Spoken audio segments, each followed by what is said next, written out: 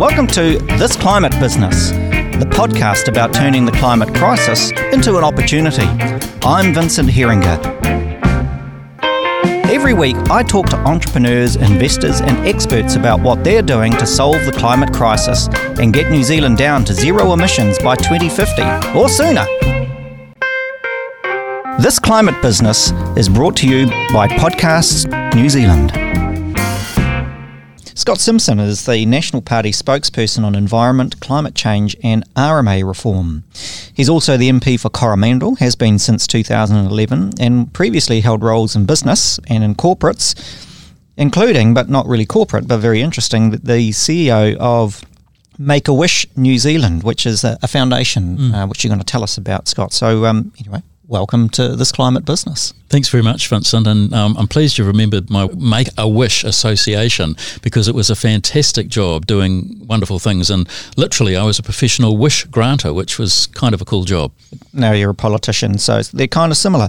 Well, let's start with you because I think it's probably fair to say that not many people have heard of Scott Simpson, so who is he? Yeah, well, Scott Simpson's a guy that has been interested in politics literally since my teenage years. I got involved in the National Party. My parents were living in what was then the very marginal first past the post seat of Eden, in Mount Eden, and there was a safe seat. You would have thought. No, well, it was a safe seat. It was a marginal seat. It was an incredibly marginal seat, and back in those first past the post days. Marginal seats were the sort of the deciders of election outcomes, and it was usually only about half a dozen electorates that actually usually decided the outcome of a general election. MMP, of course, has fixed all that, but in those days it was very, very marginal, and there was a guy called Ozzie Malcolm. My parents were marginally involved with his campaign and what have you. I got involved, I got excited by the addictive drug that is politics, and I've been hooked for the rest of my life. Ozzie was a great guy. You know, he was a bon vivant, and I interviewed him many times as a journalist on immigration matters, and you know, articulate and funny, and never short of an opinion. Yeah, exactly. And funnily enough, I ran into Ozzie just recently, sadly, at a funeral of someone who we'd both known for a long number of years. But we caught up after the funeral for a cup of coffee and a chat, and he hasn't changed. He's still a great guy, and made a wonderful contribution to our democracy during the years that he was a cabinet minister and in Muldoon's cabinet, actually. Well, let's skip to Coromandel because you would think that at one level Coromandel, this is the home of Jeanette Fitzsimmons, who I assume you knew Jeanette. Absolutely, knew Jeanette well. And you know, traditionally sort of the home of the Greenies, and here you are wearing your blue suit and your blue shirt representing the Greenie capital of New Zealand. Well, the Coromandel undoubtedly is one of the most beautiful, I say it is the most beautiful electorates in the country. But it's a seat that... It's hard to compete with Mount Albert, to be perfectly honest. But. Well, I just think it's the most beautiful electorate. I mean, I think that we've got beautiful beaches, lovely bush, beautiful clear sky most of the time. But boy, when it rains in the Coromandel, it really rains, and we've had a bit of that just recently. But look, I think the thing to remember about Jeanette's time as the Member of Parliament for Coromandel was that she actually was only the MP for the electorate for 1 3-year period. She was in Parliament prior to that as a list MP. They were part of the Alliance. You'll remember the Greens hadn't split off. And then in 1999, the Greens set themselves up separately from the Alliance. Helen Clark was in government and wanted to, I think, ensure that the Greens were going to get over 5%. That wasn't certain at that stage. And so the first of the sort of what's come to be called dirty deals was done actually in Coromandel. I think people often forget that. And effectively Labor withdrew their candidate.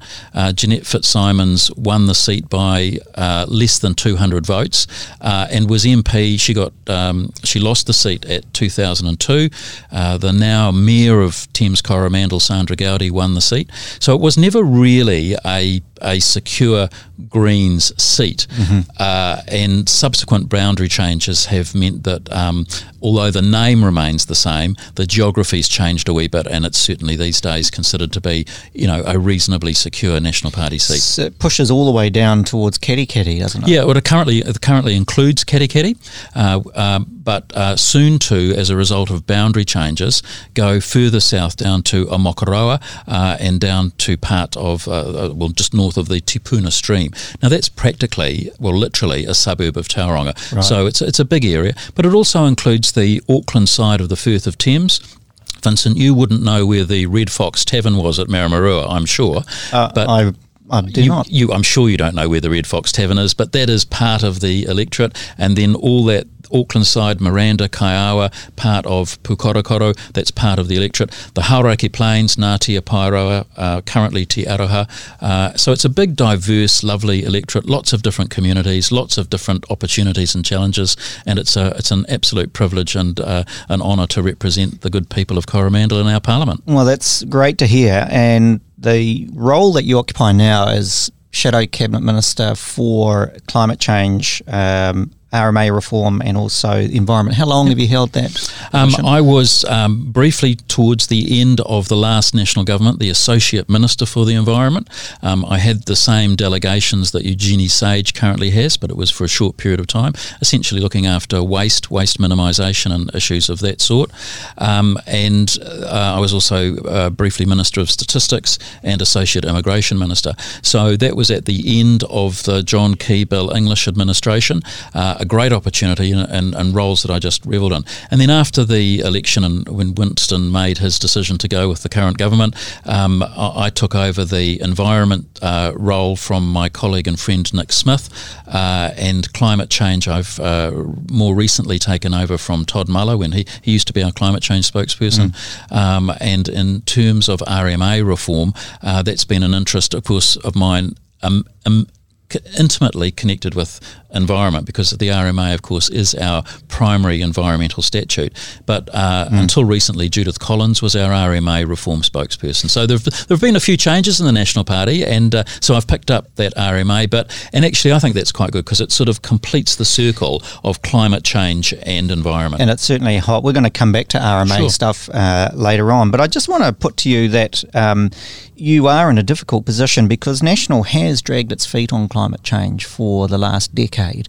And that must put you in a difficult position. I mean, you just think about the things that you have opposed as a group. The EV fee-bait scheme, which was put forward by the Greens and was not backed by by the opposition, but also by their friends. But that assumes, Vincent, that the fee-bait scheme is the best way to encourage EV take-up. Now, before we started this podcast, we were talking about that. I want to run through my list of things you've done wrong. But I just don't think that that's a good one to start with, because we're far more into carrots than we are sticks, and the fee-bait scheme is essentially a stick to beat people with, and it's not necessarily an effective policy.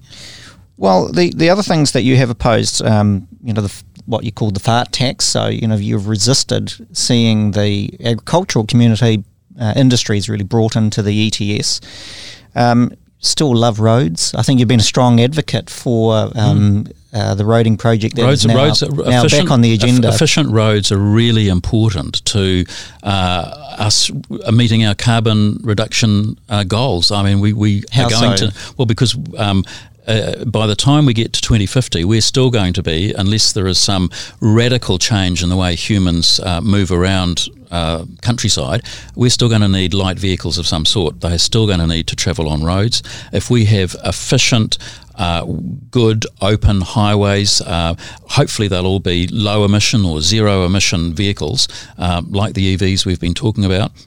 And a good roading network is still going to be important, as is a good rail network. We're going to need to trade with the world continuously. That means that the trading ports of Auckland, Tauranga, Northland, and other parts of the country need to be connected. Well, let's go back to the roads are the best way to do that. We do need roads. No one disagrees with that, I don't think. But the emphasis on roads to continue with internal combustion vehicles, that seems like a toxic combination. Why did you oppose the fee-bait scheme that would really kickstart the shift towards low emission vehicles? Because we think there are better ways to encourage the take-up of lower emission vehicles. And punishing people unnecessarily, I don't think is the best way to do it, because that's effectively what a fee-based scheme is. It's not an incentive, it's a punishment.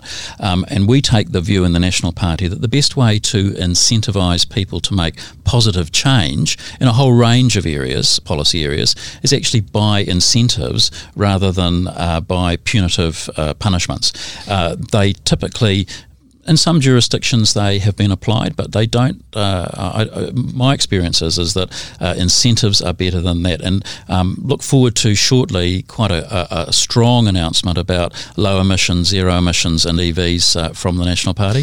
Because it's an area where the government, for instance, the current government, has been unable to do almost anything. It's been a complete failure. Absolutely, the fee-based scheme. To be fair, their whole scheme to encourage low emission vehicles has been a complete failure. Not just the fee-based, everything. They've effectively ended their term in office with exactly the same policy positions that we had when we left office. There hasn't been any change at all. And in the EV community, I think there's a high level of frustration at the lack of ability of this government to make any progress at all.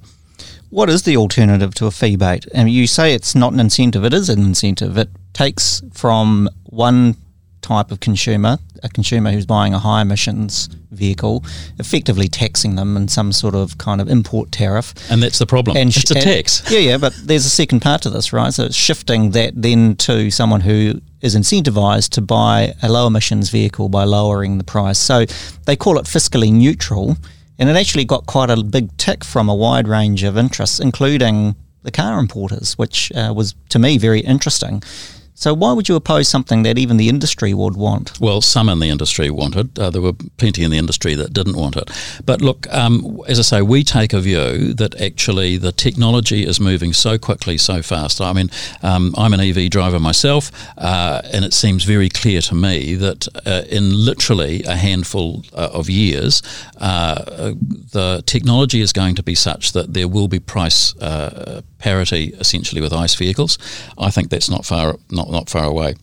I am far more in favour, as is the National Party, of actually putting in place some practical things that I think that the EV community would want to see done. I mean, one of the things that frustrates me is that if we look at other jurisdictions, for instance, look at what they're doing in the UK and in Europe, for instance, about providing parking facilities, places where it's easy for EV and low emission vehicles to get a benefit by being there, and you make it more difficult for an ICE vehicle.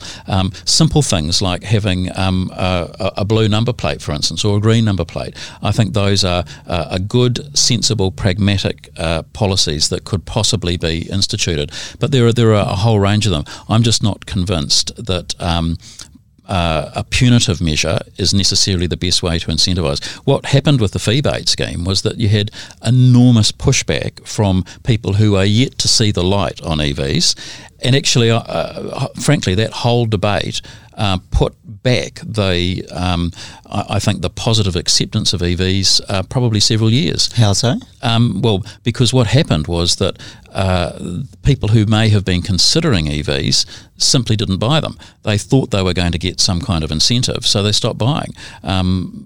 Purchases of EVs are at relatively low numbers. We wanted to get them much higher, and so far there's been a real delay or a real slowing down of uptake.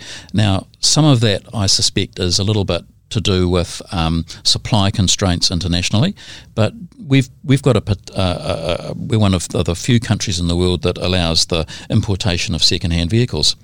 So we've got a lot of Leafs around, but as more and more second-hand vehicles come onto the international market, there's plenty of them around. They're becoming cheaper and more available. So you're not going to commit today to what National Party is going to do to this policy that you've hinted at? No, I'm not going to, because as much as you've got a wonderful podcast, I think we'll leave that probably to our leader to announce that decision. But we've got an election coming up in 50-something days. Expect a lot of policy over the next little while. You heard it here first, but not really. Tell us about getting people out of cars, because we know as much as getting people into low emissions cars, actually the highest priority is getting people out of cars. And yet you continue to invest in roads as an incentive, really, for people to remain in their private little metal boxes. So how are you going to get people out of cars? Or, for a start, are you committed to that idea of public transport? Absolutely. Public transport is very, very important, but I just come back to my electorate of the Coromandel, for instance. There is no public transport.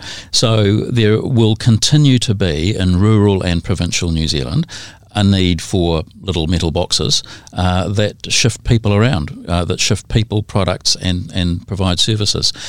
In our urban environments, of course, public transport is a great option. More investment needs to be made, but it needs to be sensible and pragmatic investment. I saw an article which I thought was, I'm old enough to remember trolley buses in Auckland.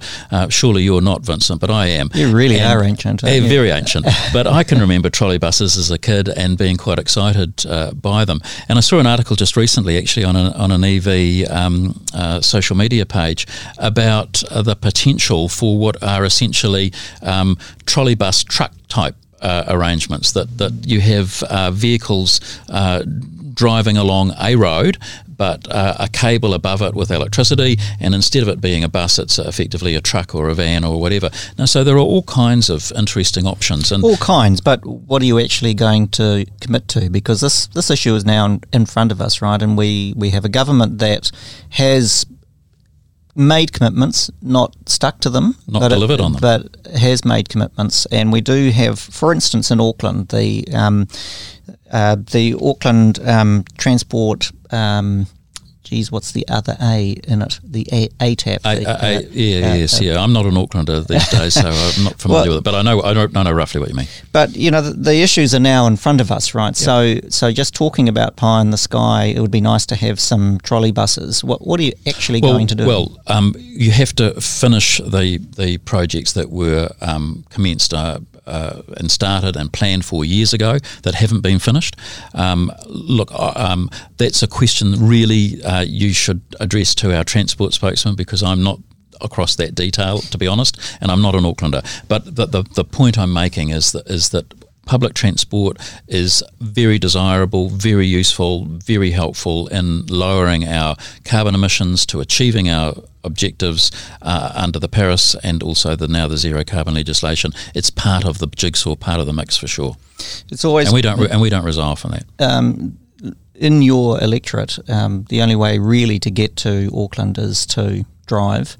Have you shown any interest or any commitment to electrifying rail and improving the rail experience? There's no rail in my electorate either.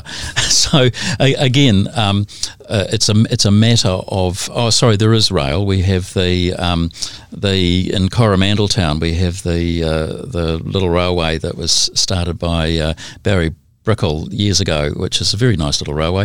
It's not going to get us very far. No, but it's a great tourist attraction and people should come and visit it. But getting to Tauranga is obviously going to be increasingly important, right? So what are your views on the Golden Triangle of Hamilton, Tauranga, Auckland, connected by fast rail? It's something that the Greens have proposed, and as a serious possibility, where would the National stand on that? Well, we made a big announcement only a couple of weeks ago, $31 billion investment in roading and rail infrastructure over a 20-year sort of time frame. So this is, over a course of multiple terms of a parliament. And part of that was that interconnectivity in that Golden Triangle between Whangarei, Auckland, Hamilton and Tauranga. I'm not an expert in this area by any means, but I'm told that the lifespan of the current Kaimai tunnel, rail tunnel, is coming towards the end of its useful life, and that a new rail tunnel will need to be built relatively soon on the horizon. And it makes perfect sense to me. Why wouldn't you put a vehicle tunnel through there at the same time? And I know that you're not a great fan of roads and those sorts of things, but just look at the difference that the Waterview tunnel has made to Auckland's and Aucklanders' ability to move far less far faster and less frustratingly around this city. I came from the airport this morning through that tunnel and just, constantly surprised at how easy it is now to get to your part of town. I want to talk about your new leader. In some ways, the Nats had made quite good progress on climate change. You supported the Carbon Zero Act, there was a major shift in policy, but also an attitude towards agricultural emissions under Todd Muller, and Simon Bridges committed the party to the Paris agreements. It's going backwards under Judith Collins. Here was a leader a politician last year who potentially was going to cross the floor to vote against the Carbon Zero Act, but also has, she's been very dismissive of the climate strikes by kids, and she actually wrote this in an short essay on Facebook last year. The likely impacts of climate change are being hugely overstated by the media and the political left. So I guess I want to put it to you, do you agree with that statement? And how is you as climate change spokesperson, do you feel like she's got your back? The thing to remember, I think, about politics and political parties is that parties like the National Party are a broad church. What actually happened in the end is that Judith did vote for the zero carbon legislation, and she supported it. And I actually take some pride in the fact that Todd Muller, myself and others were able to bring the National Party to a point where we were able to bring consensus into the Parliament and a broad agreement on the direction of travel in terms of climate change. I don't think any New Zealander should underestimate how important that was. I had the good fortune a couple of years ago to go with the Parliament's Environment Select Committee to the UK. We went to London and also to Brussels to have a look at how their legislative climate framework worked. And as you'll know, our model is based very much on the UK model. One of the things that impressed me enormously at that time was the fact that 10 years ago, the House of Commons in the UK was able to have a consensus. I think out of the 600 or 700 MPs they have in the House of Commons, there were only 6 or 7 MPs that actually voted against it. That was quite remarkable. And I came back, as did a couple of my colleagues, with a very clear view that if we could attain that level of consensus in the New Zealand Parliament, then that would be a great thing to do. And just remember also that it was the National Party's Blue-Green Group, of which I am co-chair, that before the change of government back in John Key's time, brought out to New Zealand the chair of the British Climate Committee, Lord Debham, and we hosted his visit to New Zealand. We had an opportunity for him to do a tour around the countryside, talking to academics, to media, to stakeholders, and basically selling New Zealand on the UK model. And during the course of the progress of our own legislation, we, I think, played a pivotal role. And so why is this so important? Well, it's really important because now New Zealanders, I think, can have confidence and faith that the broad direction of travel on climate change reduction or climate change and our goal of achieving zero carbon and our Paris commitments is set in place. What it means is that when there is a change of government, which inevitably there will be sooner or later because all governments are temporary, what it means is that New Zealanders, businesses, councils, individuals, stakeholders can rely with confidence on the fact that the direction of travel is cast and set. Now, we as politicians and political parties reserve the right, I think rightly so, to argue the detail. And the example I use, Vincent, is this broad consensus in the New Zealand Parliament, and has been for a very long time, that we should, for instance, have a taxpayer-funded access for all education system. But we argue the detail. We argue about how much the teachers should be paid, what should be in the curriculum, where the schools should be, all that sort of stuff. Similarly, we have the same position with health. We all agree, with the possible exception of David Seymour maybe, that there should be a taxpayer-funded access for all health system. We argue the detail, and I think that's how it should be. I understand that, and that is great, and it was a great achievement to have such bipartisan commitment to passing of that act. It was actually a much unheralded moment, I think. Well, it passed without dissent. Yeah. David Seymour. Actually, the Hansard, the record shows that it was passed without dissent. David Seymour didn't turn up for the vote, his vote against wasn't recorded. Well, let's not give him any more oxygen. I actually think that's really important. I think that's important for the history of New Zealand. I think it's important for the future of New Zealand. What would you change, though, in the Act? You do talk about the detail. Yeah, there are several things that we want to change. We've made that very clear. We made that clear in the process. And look, without going just off the top of my head, there were a couple of things. One of them is that we would include in the purpose statement of the legislation the same words that appear in the Paris Agreement, which make the legislation such that food production should not be sacrificed in terms of carbon reduction. So that's really important for our agricultural sector. We are an agriculturally based economy, and in a post-COVID world, it's going to be our primary producers that are actually going to be leading the economic recovery. It has implications for how you would count methane and how you would that was another part. Methane. Well, that was another one. We said in the that one of the things that we wanted was the Commission to provide advice about what the methane target should be, because currently in the legislation we've got this range, which is not a very precise way of doing things. So, interestingly enough, since the passing of the legislation, that's exactly what James Shaw has asked. So he's adopted our position. He's gone to the Commission and said, well, now give us some advice. That's actually what the Commission's designed to do, because politicians aren't the experts. We're not the people with the data, the information, the knowledge. And politicians, no matter what they might say, in terms of them thinking they're the experts, they aren't.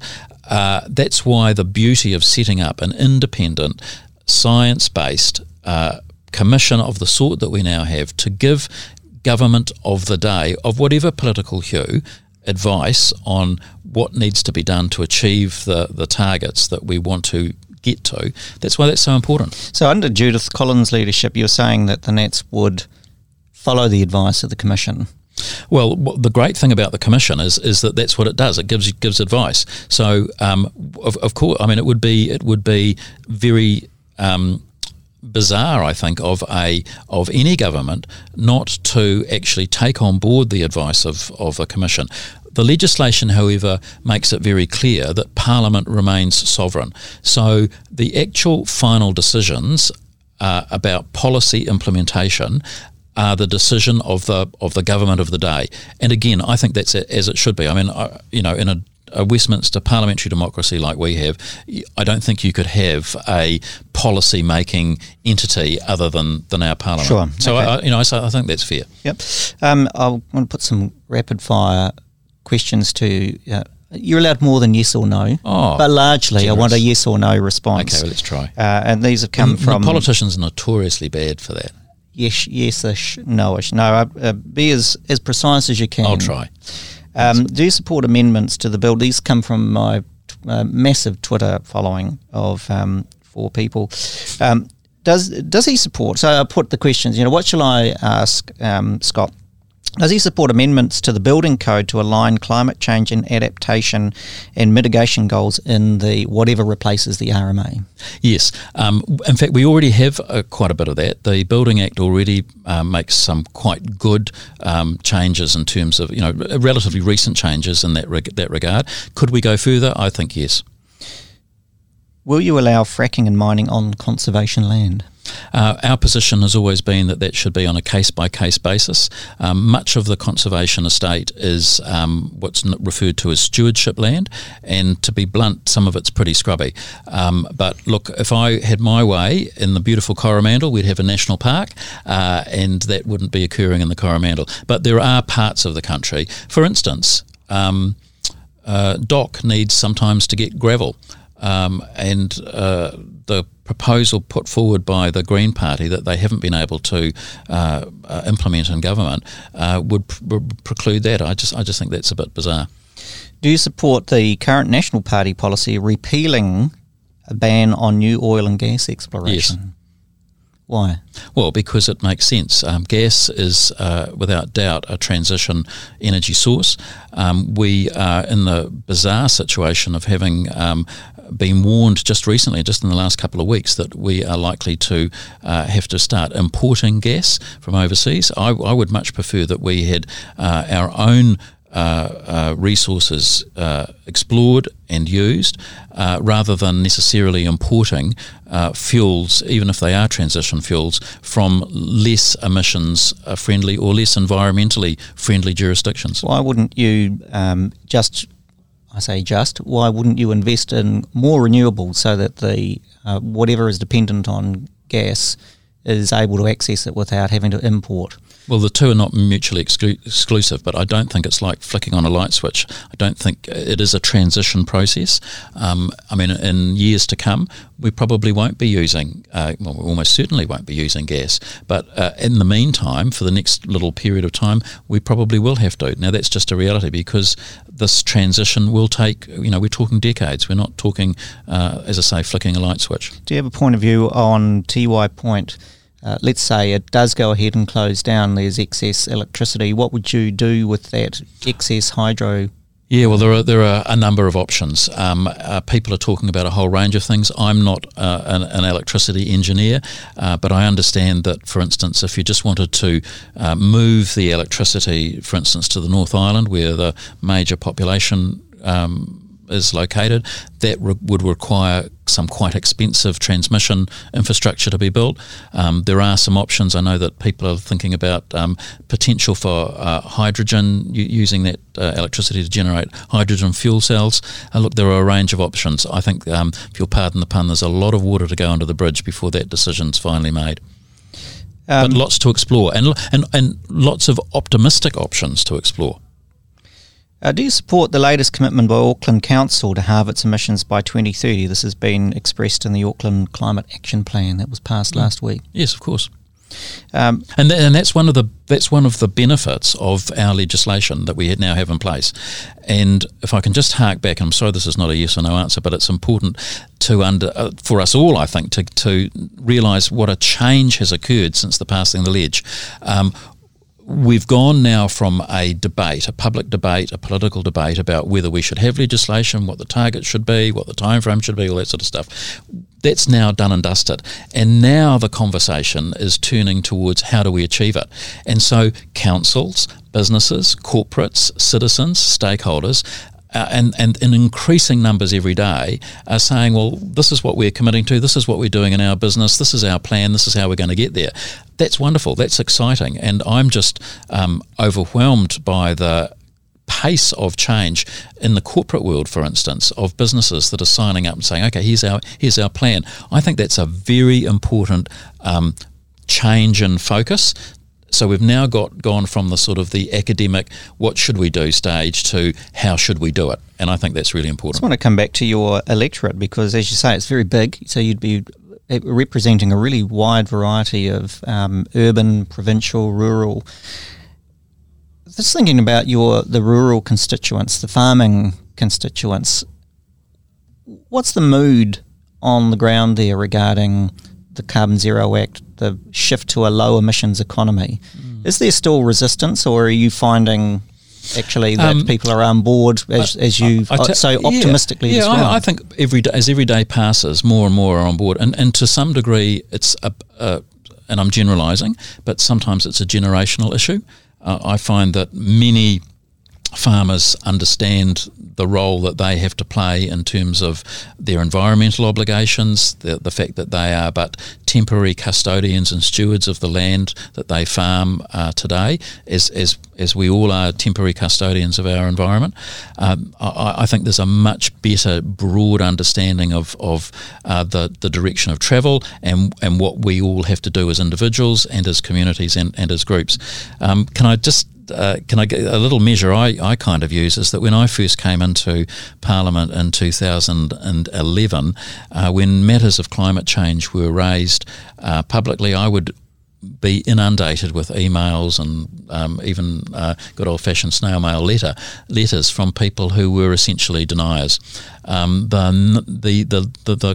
level of correspondence I receive these days from outright deniers is minimal. I'll probably get a whole lot more now, but it's reducing. And I just think, look, that's not a scientific approach, but it's just a casual observation as a retail politician in the system for the last few years. I think that people's understanding, I think the mood of the nation, I think the mood of the world, I think it's changed and quite quickly. Let's just, we'll give you a soapbox to finish, but let's say we are aiming for halving our emissions by 2030, zero emissions by 2050. Let's say you're committed to that. What's the best way to get there? What is the how that you think is the best way of delivering that outcome? It's actually not a physical how. It's a mental, it's an emotional how. And I think the best thing to do is to encourage people to make individual change, to make change that affects them in an optimistic, positive way so that they can see the benefits. And that is happening at a very rapid rate. I think many people are sort of on board. The vast majority of New Zealanders, I think, get it and understand it. And that's why it's been so important that we effectively depoliticise the climate change debate. Scott Simpson, it's a delight to have you on the show. Thanks for joining us. Thanks for having me, Vincent. I appreciate it. Good. And we're done. Hopefully all right. Sweet. Thank you very much. Very good, very articulate and good fun. Yeah, I it's funny. I understand the reasons, but I just don't think it's fair to characterise the National Party as being laggards because actually we committed to Paris. We ratified Paris. We moved heaven and earth to get across on the zero carbon stuff, and I think that's I just think that's really, really important. I think you did. Maybe this is even worth, just since we're still recording, but your involvement in that as co-leader of the Blue Greens. I'm interested in unpacking that connection between the Blue Greens and the shift in policy that we saw. So the National Party's Blue Green policy advisory group has been going for more than 20 years. Nick Smith and Simon Upton, the current Parliamentary Commissioner for the Environment, started it more than 20 years ago. And at that time it was considered pretty fringe, but these days it's the National Party's most active policy advisory group. And tell us about it. It's an interesting collection and quite bipartisan. In fact, it's sort of multi-party events that you put on. Yeah, so we have an annual forum each year. We move that around the countryside. But at those get-togethers, we typically have more than 100 people, 150, 120, that sort of number each year. And they come from all walks of life. We've had politicians from other parties, we have stakeholders, and it's a policy discussion advisory group. It's been a really important part of, I think, the National Party's policy initiative over a long period of time. What was its role, or what was your role in shifting really in that last period of the key English government? It seemed to me there was a shift in thinking. Yeah, and I'd like to think I played some small part in that. I was one of a handful of National Party MPs that joined an organisation that was being organised and led in our Parliament by Ken Graham, Dr. Kennedy Graham, a former Green MP. Kennedy was chair of a parliamentary group called GLOBE. That's an international body of parliamentarians around the world who are interested in climate issues. And we were able to, as in the last Parliament, prepare a report, fund and organise and prepare a report that was presented by Vivid Economics out of London. That was basically, it set forward several scenarios for a path to a zero carbon New Zealand, and that was a really critical development. It laid the groundwork for a bipartisan, cross-party parliamentary initiative to the forerunner of what was the zero carbon legislation. So I think that was really crucial, and I've got a huge regard and respect for Kennedy Graham, and I think it proves what many New Zealanders don't often see, is that actually behind the scenes parliamentarians can work together, can work collaboratively to achieve outcomes. The ultimate result of that Vivid report was that there was a special parliamentary debate. It was a very rare thing, and Parliament debated the Vivid report.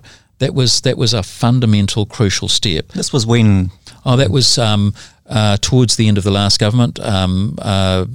I think Bill English had become Prime Minister by that stage.